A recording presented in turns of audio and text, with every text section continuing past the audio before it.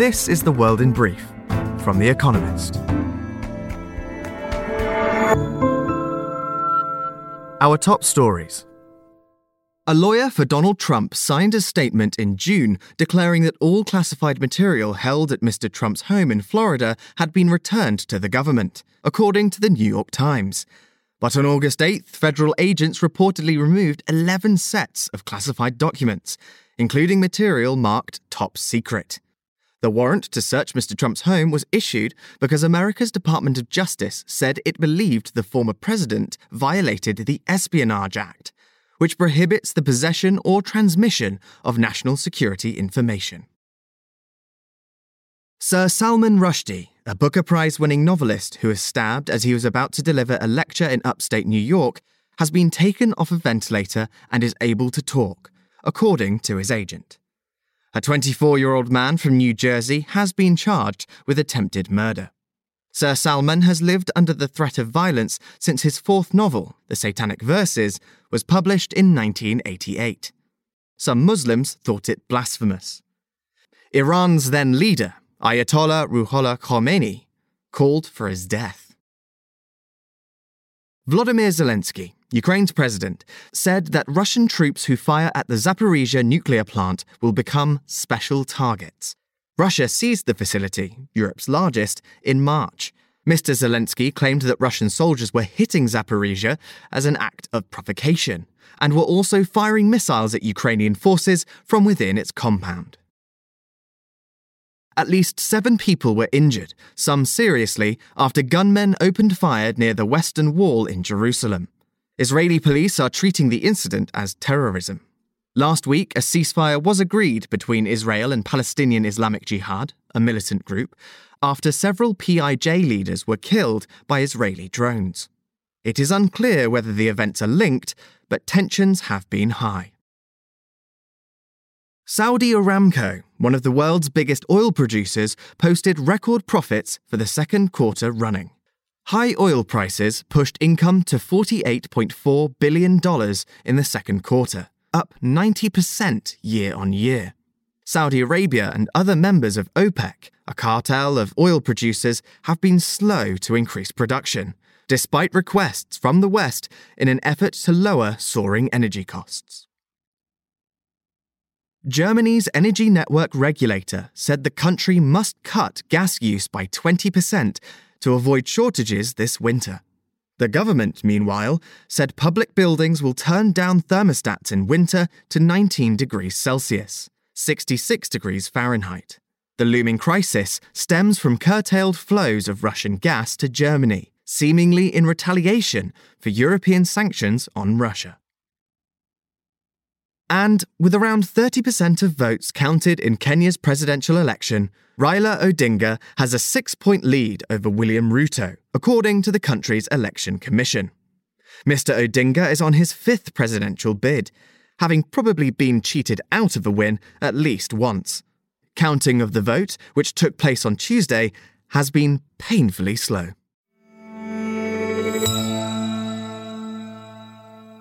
And now, here's a deeper look at the day ahead. Rushdie in hospital after attack. Sir Salman Rushdie, an Indian-born British novelist, has faced hardship because of his work. Some Muslims judged The Satanic Verses, the author's 4th novel, published in 1988, as blasphemous. Iran called for his death, forcing him into hiding. In recent years, the threat had seemed to ease, and he spent much of his time in America. On Friday, in upstate New York, he was stabbed multiple times on stage. Sir Salman is on a ventilator and may lose an eye, according to his agent. The suspected attacker, a 24-year-old man from New Jersey, has been charged with attempted murder. His motive is unknown. Hardline Iranian newspapers have praised his actions. Security at the Chautauqua Institution, the arts education center where the attack took place, was light, according to witnesses. Sir Salman had been due to speak on the topic of America as a home for freedom of expression.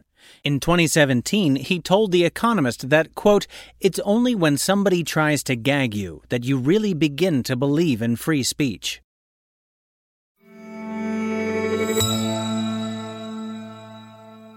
Run Ron?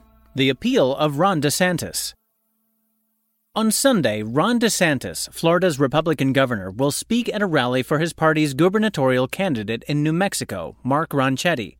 It is just one stop on a national tour that Mr. DeSantis is embarking on to support other candidates, including those backed by Donald Trump, rather than focusing on his own campaign.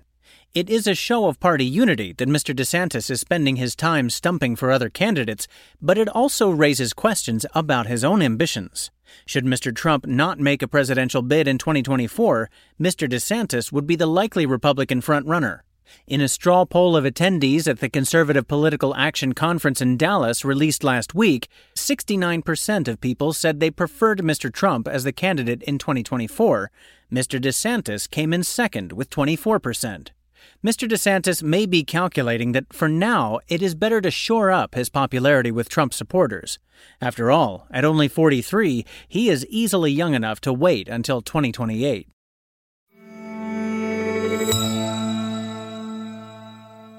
The European Championships find strength in numbers. Sports fans waking up in Munich on Sunday are spoiled for choice. Fancy breakfast in the Olympia Park while watching a triathlon? Or how about track cycling at the Neue Messe München? Or table tennis at the Audi Dome? Until August 21st, Munich is hosting an experiment. The associations of 9 sports, including athletics, beach volleyball, canoeing, cycling, gymnastics, rowing, sport climbing, triathlon, and table tennis, have decided to run their European tournaments in tandem in a single city. The idea is that these smaller sports have a better chance of commanding bigger audiences if they work together. That makes sense. After all, the Olympics is more than the sum of its parts. But the European Championships also wants to avoid some Olympic-sized pitfalls. It chose Munich because no new tourist facilities or venues needed to be constructed. Consequently, its budget is around 1% of Tokyo's 2020 Olympics. It is a lean, efficient approach that could catch on.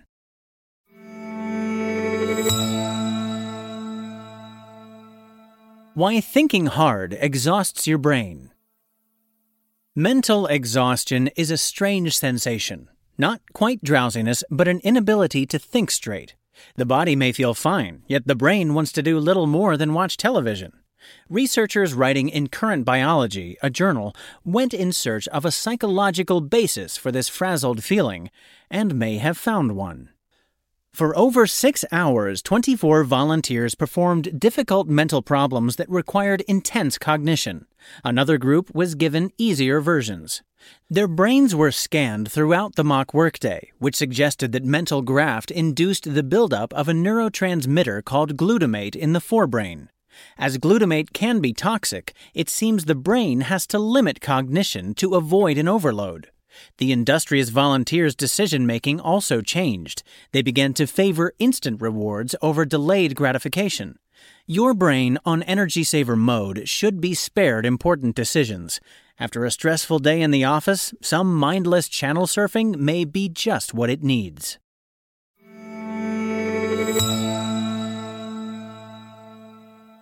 Weekend Profile. Robert Habeck, Germany's energy hero.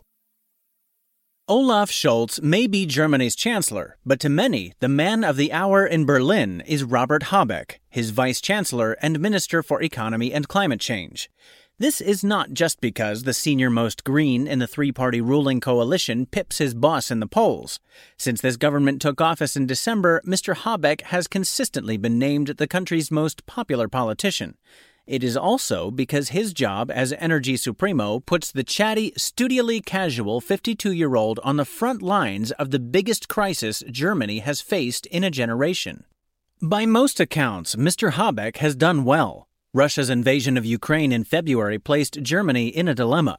Decades of misguided policy had hooked Europe's biggest economy on Russian fossil fuels.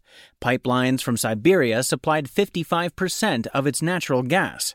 But with a mix of charm, money, and deal-making, Mr. Habeck has helped shield Germany from potential blackmail by trimming gas use and finding new suppliers.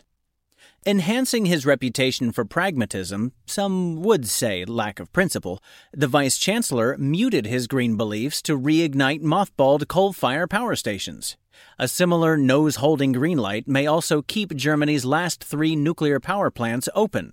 They were due to close in December as part of a long-standing plan to scrap nuclear power. Polls show even a majority of Green voters realize that, right now, that would be stupid. Mr. Habeck, who hails from Germany's northernmost state, Schleswig-Holstein, earned a Ph.D. in literature before entering politics. But it is his trademark 3-day stubble, preference for open-necked shirts, and penchant for blunt honesty that seem to please voters. He has also won points for working smoothly with Annalena Baerbock, the foreign minister, whose choice as the Greens' candidate for chancellor in last year's election was tough on Mr. Habeck, by his own admission. But the easygoing manner disguises a sharp statesman. Visiting Ukraine last summer, Mr. Habeck suggested supplying the country with defensive weapons. Rivals from left, right, and center called him irresponsible. Who looks silly now?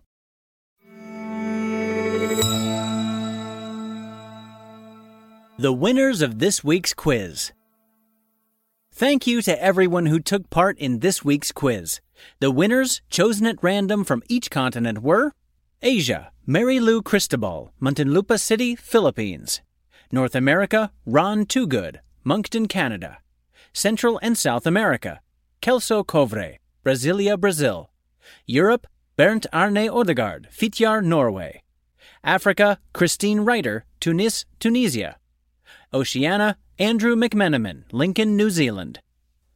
They all gave the correct answers of John Mitchell, L.L. Bean, Joseph Conrad, Steve Irwin, and Lance Armstrong.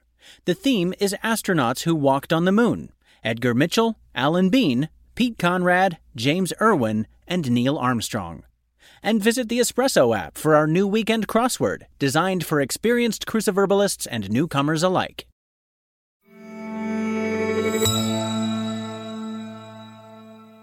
Finally, here's the quote of the day from H.G. Wells, who died on August 13, 1946. We all have our time machines, don't we? Those that take us back are memories, and those that carry us forward are dreams. That's The World in Brief from The Economist, available 3 times every day of the week.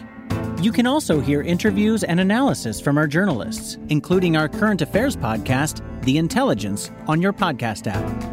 And subscribers to The Economist have access to each week's full edition in audio. Just download The Economist app to start listening.